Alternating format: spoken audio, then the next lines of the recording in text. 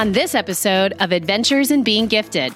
So opportunities really have to be taken. We have agency in our lives. We have to have a motivation to grow and to achieve and to see ourselves as able to learn. And at the same time, we have to have opportunities. So opportunities need to be, given there, right? So those two things have to kind of work together. It's not just for today, but what does, it look like in middle school, in high school, maybe it's college or vocation, career, sort of where do I want to go and what path will get me there. That and a whole lot more coming up.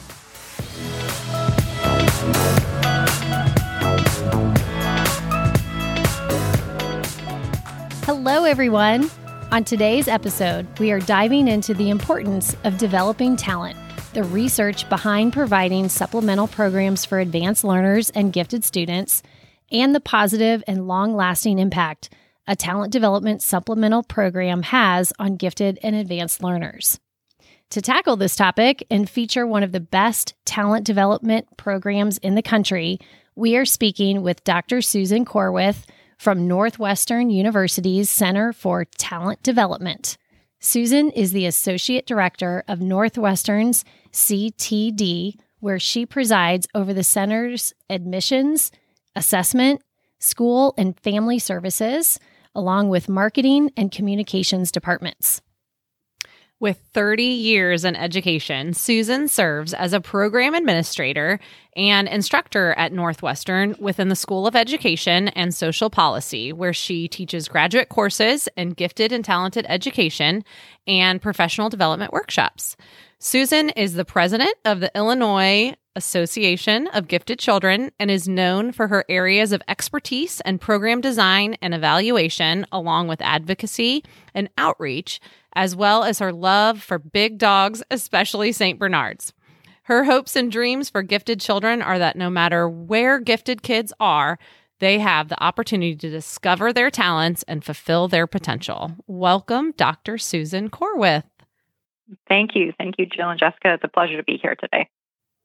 Well, we are really excited to be able to talk to you and hear what you have to share with us about just anything gifted. So I think we'll start off with just an in general gifted update, since you are the president of the Illinois Association of Gifted Children and the associate director of the Center for Talent and Development. Would you talk to us just a little bit about some of the latest developments in gifted education? So what are some things that our listeners should be aware of, but may not know about in terms of the gifted world and gifted education? Mm-hmm. Absolutely. And I'm going to start with a little bit of a plug for being a part of the National Association for Gifted Children and even one of the state affiliates, wherever, if you're in Ohio, there's a very strong state affiliate there. And we in the state of Illinois have the Illinois Association for Gifted. So that's a great way to keep a finger on the pulse of what's happening in gifted education. But I guess some of the big conversations and things that are happening in the world of gifted education really over the last I'm going to say 10 to 15 years, a little longer, there's been a growing interest and emphasis on what does programming look like in our schools, and that shift toward more of a talent development framework, which we'll probably talk a little bit more about as we go along here today. But of course, one of the most important things that we've been talking about, and there's lots that's been happening in schools, is, how do we know what students know, understand, and can do? How do we identify their strengths? How do we work from a strengths-based approach? And all of these things have been parts and pieces of gifted education since its beginning, but it's becoming more in focus. And I'm sure if anybody's paying attention to the news, there's this conversation around equity and inclusion and access. And those are really critical issues because the field has not done a great job. And there are, excellence gaps and opportunity gaps. And so we have to think about, what does identification look like? What are we identifying and what are we identifying for? And so I think we've seen a lot of great movement in practice, universal screening.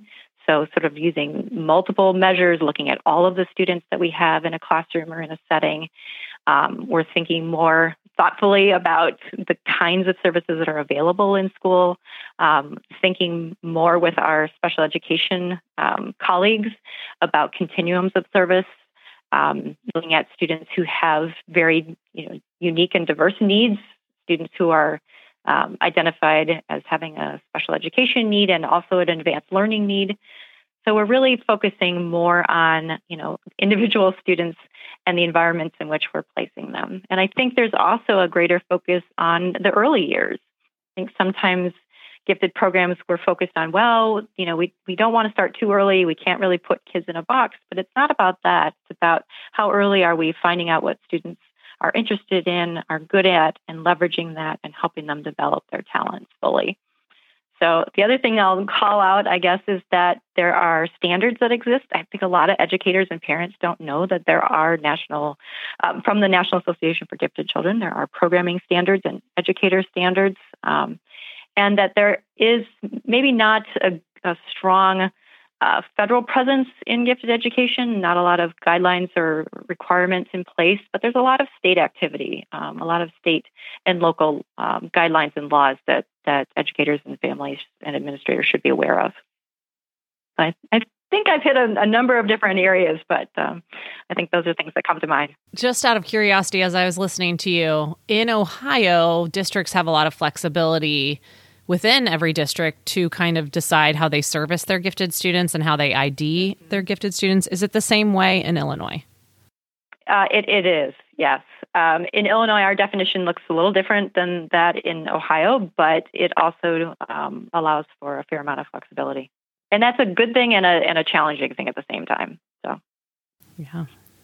All right. Well, helping gifted students reach their full potential is really the heart of the Center of Development's mission at Northwestern. So, Susan, will you start off with an introduction on the Center of Talent Development at Northwestern in case some of our listeners may not be familiar with this well-known, well-established program for gifted children? Absolutely. I'm happy to talk about the Center for Talent Development, or CTD as we call it. So I'll probably reference it out of habit, out of CTD. But Center for Talent Development just celebrated its 40th anniversary in 2022. And almost all of those years have been under the direction of our of Paula Olszewski-Kubilius, who is our director. And she's an internationally recognized scholar in the field of gifted education and talent development. But just before Paula arrived on the scene and became director, we were lucky to be founded by Joyce Van Tassel-Baska. So any educators or administrators in gifted, those are two names that probably stand out, and they laid a very solid foundation. And it's always been focused on what the name suggests, talent development. And we've thought about that in a holistic way. So Center for Talent Development, or CTD, has programs that are aimed at helping students identify their strengths and interests. So we provide academic challenge along with a community of peers and mentors and opportunities to develop the mental skills or the non-cognitive skills that are really necessary for achievement. So we do this through direct service to students. So we have summer programs, we have weekend programs, online enrichment and accelerated programs. And these programs exist for students as young or as age 4 with their families, and all the way through grade 12. So we're thinking about this over the pre-K to grade 12 span. And with in addition to working with students directly, which has always been the major part of our work, we also have a lot of resources we've developed for parents, because we think parent support in education is really important. So there are webinars and conferences and online communities. And then the other piece of what we do at CTD is services for schools and educators. So everything from program review to professional learning, practicum opportunities, just things like that. And it's all based on research, because what's great about being at an institution like Northwestern is research is expected. And if we can demonstrate what works, what's sort of high quality programming, we can put it into practice here. So a few unique things about CTD, I guess, is that we do come from this talent development perspective. We think about it in terms of talent development pathways from early childhood through high school in different domains. And that, again, as that research institution, we work to really think about advancing the field of talent development and what that means for effective instruction, what that means for supplemental programming. And then we are both local, so we have a really close tie to Evanston and Chicago, but we serve students the country and even internationally because we have been doing distance learning in some form since the start of the center, and we have residential experiences here on our campus as well. So it's for me a really rich environment with a variety of programs to meet different students, parents, and educator needs. Absolutely. It's such a cohesive program, which meets all of those aspects of the gifted child, which is incredible. Just for a fun fact, will you tell us how you communicated distantly or through distance years ago, 40 years ago with your families? Yes, it was via postal mail. So instructors and students would literally put things in the mail to each other, to complete the courses. So we've come a long way. We've come a long way for sure. Now, were you doing online programs and classes before COVID? Yes. Really, I came on board in 2007, and we already had a very robust online set of programs. So we've been, it went online. I'm not quite sure when it turns from correspondence to the true technology-based online learning, but it's been quite a while. I'm sure it's in the timeline on our website, but I haven't brushed up on that in a while. And would you say your summer camps and summer programs are just as popular as your year-round online programs and classes?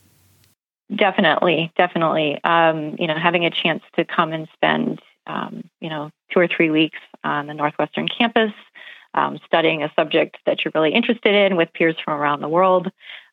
We certainly get a lot of interest in that. And I think when I first came on board at Center for Talent Development, that was one of the departments I was overseeing. So I really fell in love with those in-person on-campus programs because there were kids coming from all over, and just sort of the excitement around the subjects that they were learning and being together was pretty great. So with the summer programs, I'm just imagining it like a summer camp that is a sleepover type thing. I'm assuming the students get to stay in the dorms. Can you tell us a little bit about that? Yeah, absolutely. So when the students come for the programs, they have the choice of residential or commuter because, some really need and want that residential. Others aren't quite there yet. So there's an option to travel to campus. But we do set up both the academic day. The students are taking just one course when they're here with us so they can really concentrate and focus on that particular subject. So they are in class Monday through Friday for a good portion of the day. And then they have evening activities and, time to, both some downtime, but also just, coordinated activities with the residential staff that's here. And then on weekends, they have their excursions into the city, museums, arts and crafts, exploring Evanston, the beach, those kinds of things. So it's a really nice balance between that classroom learning and the community that's created there, and then that sort of social and recreational experience and getting to know the other students that are there with you and the staff. Because we take pride in really excellent instructional staff, teachers, teaching assistants, and so on, and the residential life staff who have a critical role in making it a fun and safe community where kids can really get the most out of the experience. What's it like to live and be on a campus or to be on a college campus day to day? Yeah.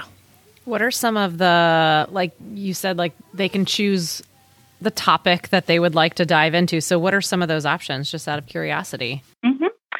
Yeah, there are, we kind of have core subject areas, everything from kind of English language arts, so creative writing, literary analysis, things like that, to kind of arts and humanities, technology, math, science. So it can be, a course like competition math, or it can be geometry or algebra 2. So it kind of takes different forms depending on what students' needs and interests are. We want to have a pathway for students who really maybe don't have an advanced or honors class in their school or school district, but also for kids who they love a subject and they want to explore it in a different way with other kids and experts who want to do that. So you'll see things like, I guess I was just sort of saying, some of those straight up math courses, or detective science as one of the science courses, or introduction to biomedicine.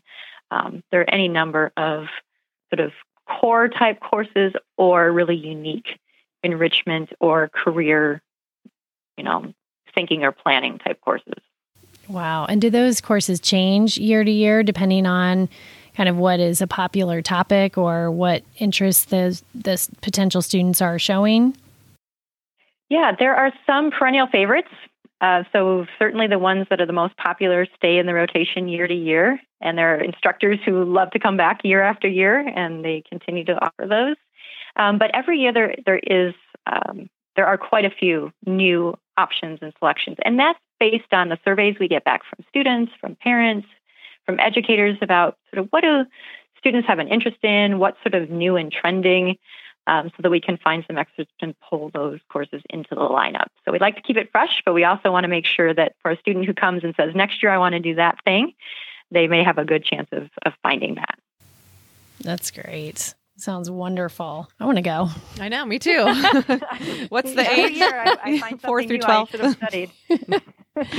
Oh my gosh. So again, thinking about our listeners who may not be familiar with the term talent development or talent development programming, Susan, do you mind sharing just some of that language to just help define it or to make it more familiar with maybe some of our parents who are listening or even our educators that might be curious about this and recommending it to their students? It really is a framework or an approach, talent development. So, I guess the word itself, talent development, or the phrase itself, speaks to kind of what we're focused on. So comprehensive talent development programming really incorporates a number of components. So the first one is that we recognize that abilities are domain specific and that they're malleable, they're changeable, they're influenced, right? So domain specific, meaning not just general intellectual ability, which is, one thing that we pay attention to, but that you may have a real strength in mathematics or a certain type of area of science, or it may be that writing or verbal areas are your strength and interest. So we want to recognize that and sort of respond to that because, not every individual has this, strengths all across or interests all across the different domains. So, so we want to be responding to that, right? And that's what happens when we choose or think about our careers or we think about sort of where we want to go, what our goals are. We don't necessarily say, I want to be good in everything, right? We sort of pick and choose the things that appeal to us or that we know match where we think we can be successful. So the malleable piece is that ability does matter. Our brains develop differently. We all sort of think and reason in different ways, but that we can have, as educators, adults, a lot of influence on what happens with that ability, how much of that gets actualized, how far can students really take that. So, it's not just what you're born with, it's what you have the opportunity to develop and what kind of influences are there. So that's what we think about with talent development, in what strength areas, what domains, and then how can we influence this with opportunity. So that gets me to that next piece, that each domain of talent can have a different or unique trajectory. If you think about, high-level, different kinds of sports or Olympic athletes, their trajectories look a little different than somebody who's maybe working in the field of psychology, right? So in sports, sometimes you peak a little bit, earlier, younger, if you think about gymnasts or, skaters, or you think about someone who doesn't necessarily even get exposed to the field of psychology until high school or college or beyond. That trajectory looks a little bit different. So we have to sort of recognize that and think about when can we introduce young people to the different domains and possibilities for their studies, and at what point do they become expert in these things, and how do they become expert in these things. So that leads me to the idea that opportunities are essential for talent development. So as I said, ability does play a role. It's important. But even more important is exposure and practice and work with experts, opportunities to really hone those talents, to build those sort of mental and non-cognitive psychosocial skills that are required for achievement. And then there's a little piece of talent development that, really good sized piece, actually, of talent development that speaks to students and their own motivation. So opportunities really have to be taken. We have agency in our lives. We have to have a motivation to grow and to achieve and to see ourselves as able to learn. And at the same time, we have to have opportunities. So opportunities need to be, given there, right? So those two things have to kind of work together. And then that cultivating of mental and psychosocial skills, there's been a lot of research, and this is the work that Paula, our director, has devoted her life to, is sort of what are these different stages of talent development? How do we cultivate both the academic, the knowledge and skills, but also these other psychosocial skills that are necessary for reaching levels of expertise and creative productivity. So that's that last piece of really thinking about the long term. It's not just for today, but what does, it look like in middle school, in high school, maybe it's college or vocation, career, sort of where do I want to go and what path will get me there, right? So those are some of the components of talent development. It doesn't happen overnight. It's not automatic. It's very deliberate. So that's what we're thinking about with talent development. And it sounds like when a student arrives or, enrolls in an online class, you might take them from where they are and then they might be repeat participants. Am I hearing that right? And you might lead them into that career trajectory, possibly, depending on how long they stay with the CDT. Do you see a lot of that? Mm-hmm. We've, in fact, some colleagues and Paula and I've been lucky to be a part of this, embarked on some research with what we call super users. So students who got involved with Center for Talent Development programming at an earlier age or sort of, by middle school and then stayed with it. They had a number of interactions with us, maybe sometimes in the summer program and maybe another time in an online course. But what we've seen, and we've looked at sort of the patterns of their course taking or program participation. And there are a number of, and again, that's why we call this pathways, a number of different ways that students kind of go. One is that they come in and they're not quite sure yet. I mean, they're young. They don't know necessarily what they're really interested in, and they haven't yet tested the limits of their abilities. And so they try, they dabble, Paula likes to call it, they dabble in different things, and they try out different, courses and programs.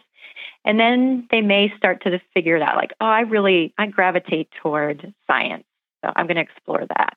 And then they may focus in on that and start to really narrow down the courses that they take and follow that path more directly.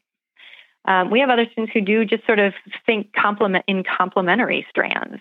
They sort of start out, I'm really good at writing, but I also love mathematics, so how can I bring these things together?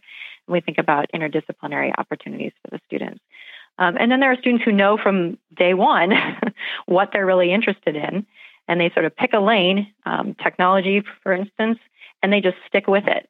But by the time they get to maybe middle school or high school, they're saying, well, what type of technology? Am I more into coding or am I more into sort of helping systems work? And so they may get a chance to dive more deeply into that particular domain and see what it has to offer, the range of that. So when we think about pathways, we think about, where do students need chances to try things out? And then, what are the, sort of directions that we can give them? How can we help them plan for either narrowing in or sort of continuing to dabble until they find the things that work best for them? Well, every single one of the things you've mentioned sounds absolutely incredible opportunity for, all students. So on the other hand, do you provide opportunities, professional learning for educators? Yes. We like to say that CTD is, talent development for educators too. And so for those of us who are, in the teaching profession, we do want to make sure that there's some access to what we know about talent development. So sort of what's that talent development framework? And also, what are some best practices in instruction and curriculum? So we've, put together over the, last, I guess it's maybe 5 or 6 years now, we've had what we call Gifted Education Boot Camp for educators, which is more of an introduction to what is talent development, what are the critical issues, What does instruction look like? What does evidence-based programming look like? How do I unpack the standards and apply those in my setting? So it's kind of a big picture look at gifted education. But then we'll do, for instance, we have a workshop coming up in April on assessment. So our assessment coordinator, Melissa Hinshaw, is spending time with educators and hopefully teams of educators, really understanding, what data do we have about our advanced learners? So I think for our point of view, working with educators, professional learning is in these places we would say we have expertise, which is talent development, above grade level assessment, sort of programming design, program evaluation, those kinds of things. So we try to offer those formally and informally. So we have a series of webinars that we do that are often free for educators, and then a quarterly newsletter on some of these best practices, where we interview some of the powerhouses in the field, so they get a chance to hear what people are talking about. So how would an educator out of state or out of the Chicago area, or even a parent, not local to Northwestern, find out about these awesome opportunities that you're providing, not only just for the kids, preschool through 12th grade, but also educators and parents, because I know you have a lot of family opportunities as well. Right. We try to keep our website up to date and try to make it easy to navigate. And certainly, if anybody's having difficulties with that, they can send us an email or give us a call. But we try to lay out on the website the different programs for students, for parents and educators, and so that they can navigate that. I would also recommend, if there's interest, signing up to receive our quarterly newsletter or to get our educator digest, so that you get kind of updates on what's happening and what's new at Center for Talent Development. Because one thing we've tried to do since the beginning is also be a connector, a sort of collect resources. So you may not always be able to come to Evanston for Center for Talent Development programming, but we will either try to have some opportunities online or help you find an organization that may be in your area that's doing something similar. So hopefully between CTD and more local resources, people can find what they need, whether that's parents and students or that's educators. So I would suggest checking out that website, following us on social media, and getting connected to our newsletters. We try not to send too much via email. We know email boxes get pretty full, but there are lots of ways to find us. Okay. Well, I know we wanted to touch on assessments, but I also want to ask, since we've talked pretty much about the academic focus or areas and domains, we know that the CDT is also really passionate about working with the social emotional aspects of the students. Do you mind telling us more about that? Sure. That's a really important part of talent development, because we talk about challenge and support. So on the challenge side, we think about enrichment and accelerated courses and content. On the support side, we're talking about those psychosocial skills. And each stage of talent development has corresponding skills, sort of those social and emotional mental skills that need to be developed. So in every program that we run, whether that's an in-person summer program or an online program, we're really trying to make sure that the instructors and residential staff, understand what these skills are and different ways that those can be developed. So one thing for us is we talk about the importance of an optimal match. So a student who's being challenged at their, in their right learning zone. But when that happens, it can be a little anxiety inducing, right? It can be for kids who have maybe not experienced it in that way, or maybe for the first time in a while, hit a little bit of a wall or aren't quite sure how to problem solve because it's new to them. So those are the strategies that we're focusing on, when we work with teachers, or we have, our expert educators and program staff who are saying, all right, so this is what you're experiencing. How does that feel? What are some strategies that we can use? How do we work through this? How can you use your peers? How can you use the resources that you have here? So a lot of it's about that, developing that persistence, that growth mindset that we hear a lot about, that reflecting on your own thinking, that metacognition, those metacognitive skills. How do I, how do I learn? What does it take for me to learn? How do I set goals? So each of the programs incorporates those elements. A lot of times people work, parents and students ask us about the online courses. Do kids interact with each other? Do they get feedback from their instructor? And yes, they do. That's important for students to get feedback, for them to, sort of know what the goals are, how they're doing. So all of those things are important elements. And the feedback that we give to students for our summer programs, our online learning programs, students get an evaluation at the end of the program. And in that evaluation, it talks about, what were their real strength areas? Where are areas where they grew a lot? And sort of where are some next level challenges, or what's sort of next from here?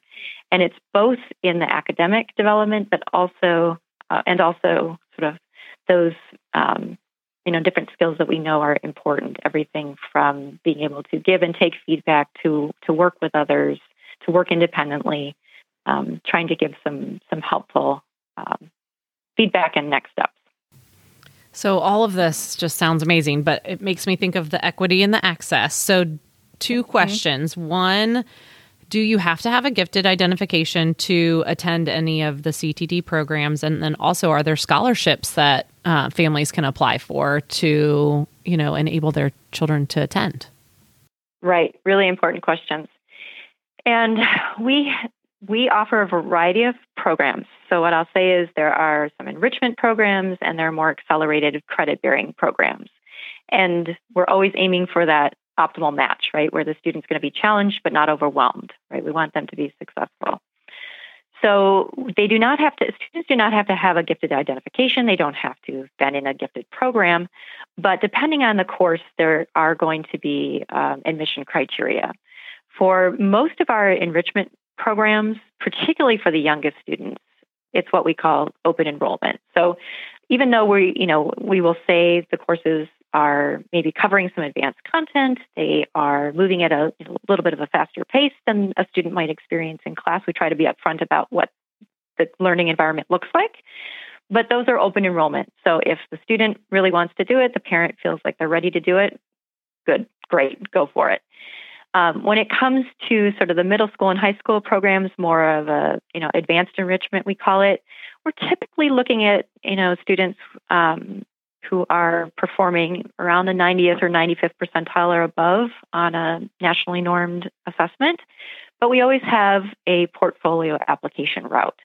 So if students maybe don't have those scores, or their school doesn't, have the testing for them, or they don't go through testing that we offer, they can apply by portfolio. And the financial aid for our summer programs and our online programs, we try to meet family need whenever we can. And what that means is we haven't put a limit on how much a family is eligible for. For instance, it may be in some programs that they say right up front that no family can receive more than 50% of the cost of tuition. That's not what we do. We look at kind of what financial aid is available, what that family's need is, and if a family happens to have, a need for all of that tuition to be covered, then there's the possibility that could happen. So we really do encourage families to reach out to us and to find out how we can make it possible for them to attend. Well, that sounds really equitable and wonderful for the different family finances and needs out there. Do you at all pull in kids from local public schools around Chicago or inner city Chicago at all? Or do you just kind of rely on the kids finding you rather than you really having to go out and market this awesome program? That's a really good question. We do have to rely on, some of the marketing and, but that's where the power in partnerships really comes in, or collaborations with schools and other community organizations. I would not say we've got it all nailed down or perfect. We have relatively small staff, and we don't, as I said with financial aid, don't have endless funds. But what we do have is a staff that's really tries hard to connect with schools and community organizations and to build those connections. And we are so lucky that the educators and administrators and, boys and girls clubs are so committed to finding opportunities for their students and creating pathways. We have had schools that have been so generous in assigning, a liaison to work with parents, inviting us in to speak to parents, arranging for transportation to programs, so like really serving as a partner with us. So whenever we can, that makes the funds that are there go so much further, or, make the opportunity that much easier to access. So I think, we haven't, I would not say we are where we should be or, where we want to be in the long term, but I think there are a lot of really strong relationships and pathways for students, throughout the Chicagoland area, but also in different, parts of across the country and internationally too. So if there are, educators and parents who want to know more about how to sort of build those networks and connections, we're more than happy to hear from them. Throughout the course of the year, we run a variety of webinars or seminars for families. So some of those are completely open to anybody. We'll post them on our social media, we'll post them on our website, we'll invite families through schools to just, participate if they're interested. For families who have enrolled a student in a program or, their student has participated in an assessment, something like that, they have an opportunity to join our online community. And through that online community, we share out, articles from time to time. We host monthly webinars on different topics for parents. And those are live webinars, so they have a chance to ask questions if they want to, and most of those are run by our staff. So we're working with our own expertise and our own direct kind of program experience to speak to families. When in the past, pre-pandemic, we had a conference that we would have on campus, and we're going to, we're rethinking sort of how we do that to better serve families wherever they are. We have our newsletter that comes out, periodically that we share with parents and with educators on different topics. We've also started, because of, requests from parents, we started doing what we sort of call family, pathways planning, where we will consult with families. And, I talk to a lot of parents of young children who just have a lot of questions about, how do I know what my children are really good at, or, if I'm seeing this behavior, what does this mean? Or this ability, what does this mean? One of my colleagues spends a lot of time with families of middle school students, sort of thinking about what is high school going to look like? What do supplemental programs, what can they do for my children? How would I pick those? So we have kind of a combination of free services for families and then some of these paid services for families. And so we try to think about, different ways that we can do that for larger groups, but also one-on-one when that's desired. Tell us about the assessment opportunities for the students who come to the CTD. Sure. And actually, assessment was one of the very first programs. That was when Joyce Van Tassel-Baska founded the center. She was starting what we still call a talent search center. And that was really based on work that she was doing, but also had come through Julian Stanley at Johns Hopkins University, where the idea was that we don't always have a good understanding, particularly when we're focused on sort of grade level content and assessments, how much students know above and beyond that grade level content. So for the last 40 years, Center for Talent Development has been engaged in this above grade level assessment. So this is an opportunity for students typically starting around grade 3 through early high school to take an assessment that's designed for older students. And when we do that, we sort of take the ceiling off the test. So normally if you're a fourth grader, you're taking a test, of fourth grade content. So what we know is, do you know the fourth grade content? And if not, well, that's about all, we're working toward that. But do you know the fifth grade, sixth grade, seventh grade content? We can't tell from that assessment.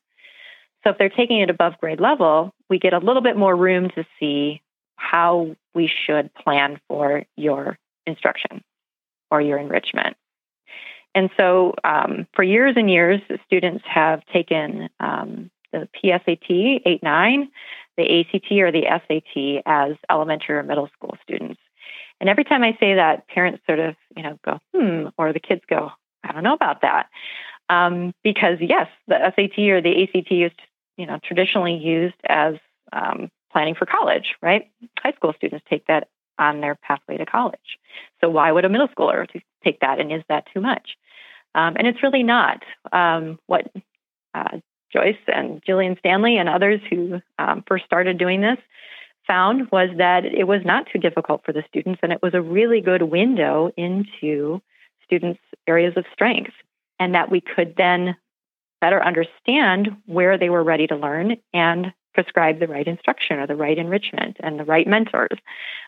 So for all of these years, we've been gathering this data and helping parents and educators better understand where the starting point is for their learning, and then how to plan for in-school and outside of school supports and instruction. So we've expanded that. It's changed a lot in the last few years. The pandemic was not kind in assessment. And College Board and ACT have sort of changed some of their direction. And so the pipelines we had through them are a little different now. But we still have opportunities for students to who are interested in this above grade level assessment to sign up through us to take the ACT or take the SAT, or for younger students to even take the COGAT above grade level as a way to get another picture of where they are in their learning and what kind of enrichment and acceleration would best meet their needs. That sounds wonderful. Well, thank you, Susan. We are really, truly grateful for all the work that you and your colleagues are doing at the CTD,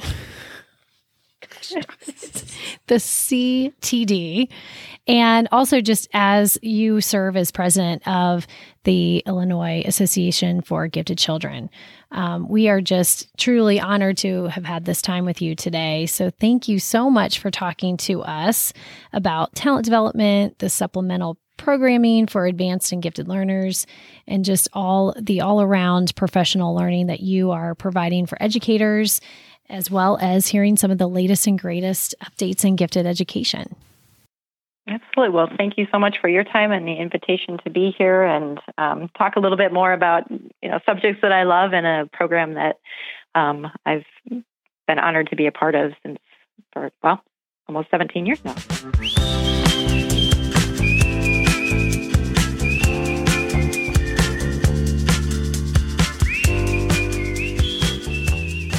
So Jessica, this episode is just phenomenal for parents and educators, anyone who's looking for a supplemental program for a talent development situation, whether it's all year round, whether it's in the summertime to keep their kids engaged, and really at any age level. She said, Susan said, from 4 years old to high school age and even on to college. This is just a great program that Northwestern provides called Northwestern Center for Talent Development. And it's actually formally known as the Midwest Academic Talent Search, which, we would hear here and there from former students, but being in Cincinnati or greater Cincinnati, we really don't hear about it so much, which is why we pulled Susan in to talk to her about this amazing program that they provide. Yeah, and it's completely accessible for us here in Ohio. It's not, Chicago is, not that far from here. And I love that it is connected to Northwestern and that it is research-based, and it's truly a rich program, which is oftentimes what our gifted kiddos need. I also love the open enrollment part that she mentioned, especially for the younger grades, that you don't have to have a gifted identification to attend because it is open enrollment, although they do put out there that it is for higher level learning. But they do have expectations. Right. So remind us about those expectations. Often you have to have those above grade level scores and show readiness and be willing to achieve at kind of a higher level. That's right. And I do want to emphasize that the talent development is not just a definition, but it's their approach. And I think that it is a holistic, comprehensive, cohesive approach where it hits all the aspects around a child or around a teenager or around a young adult, so that there are even programs and research and knowledge and resources for the parents, as well as us educators. I mean, they really have thought of everything. Yeah, and how it's not just like a set curriculum you have to follow from A to Z. It has those open trajectories where you can, take your own path through the choices that you make in their program, which is incredible too. That's right. So for any of you listeners anywhere on the planet, take a look, check out Northwestern Center for Talent Development. They also have social media, which on Facebook, it's CTD@NU, which stands for Center of Talent Development at the Northwestern University.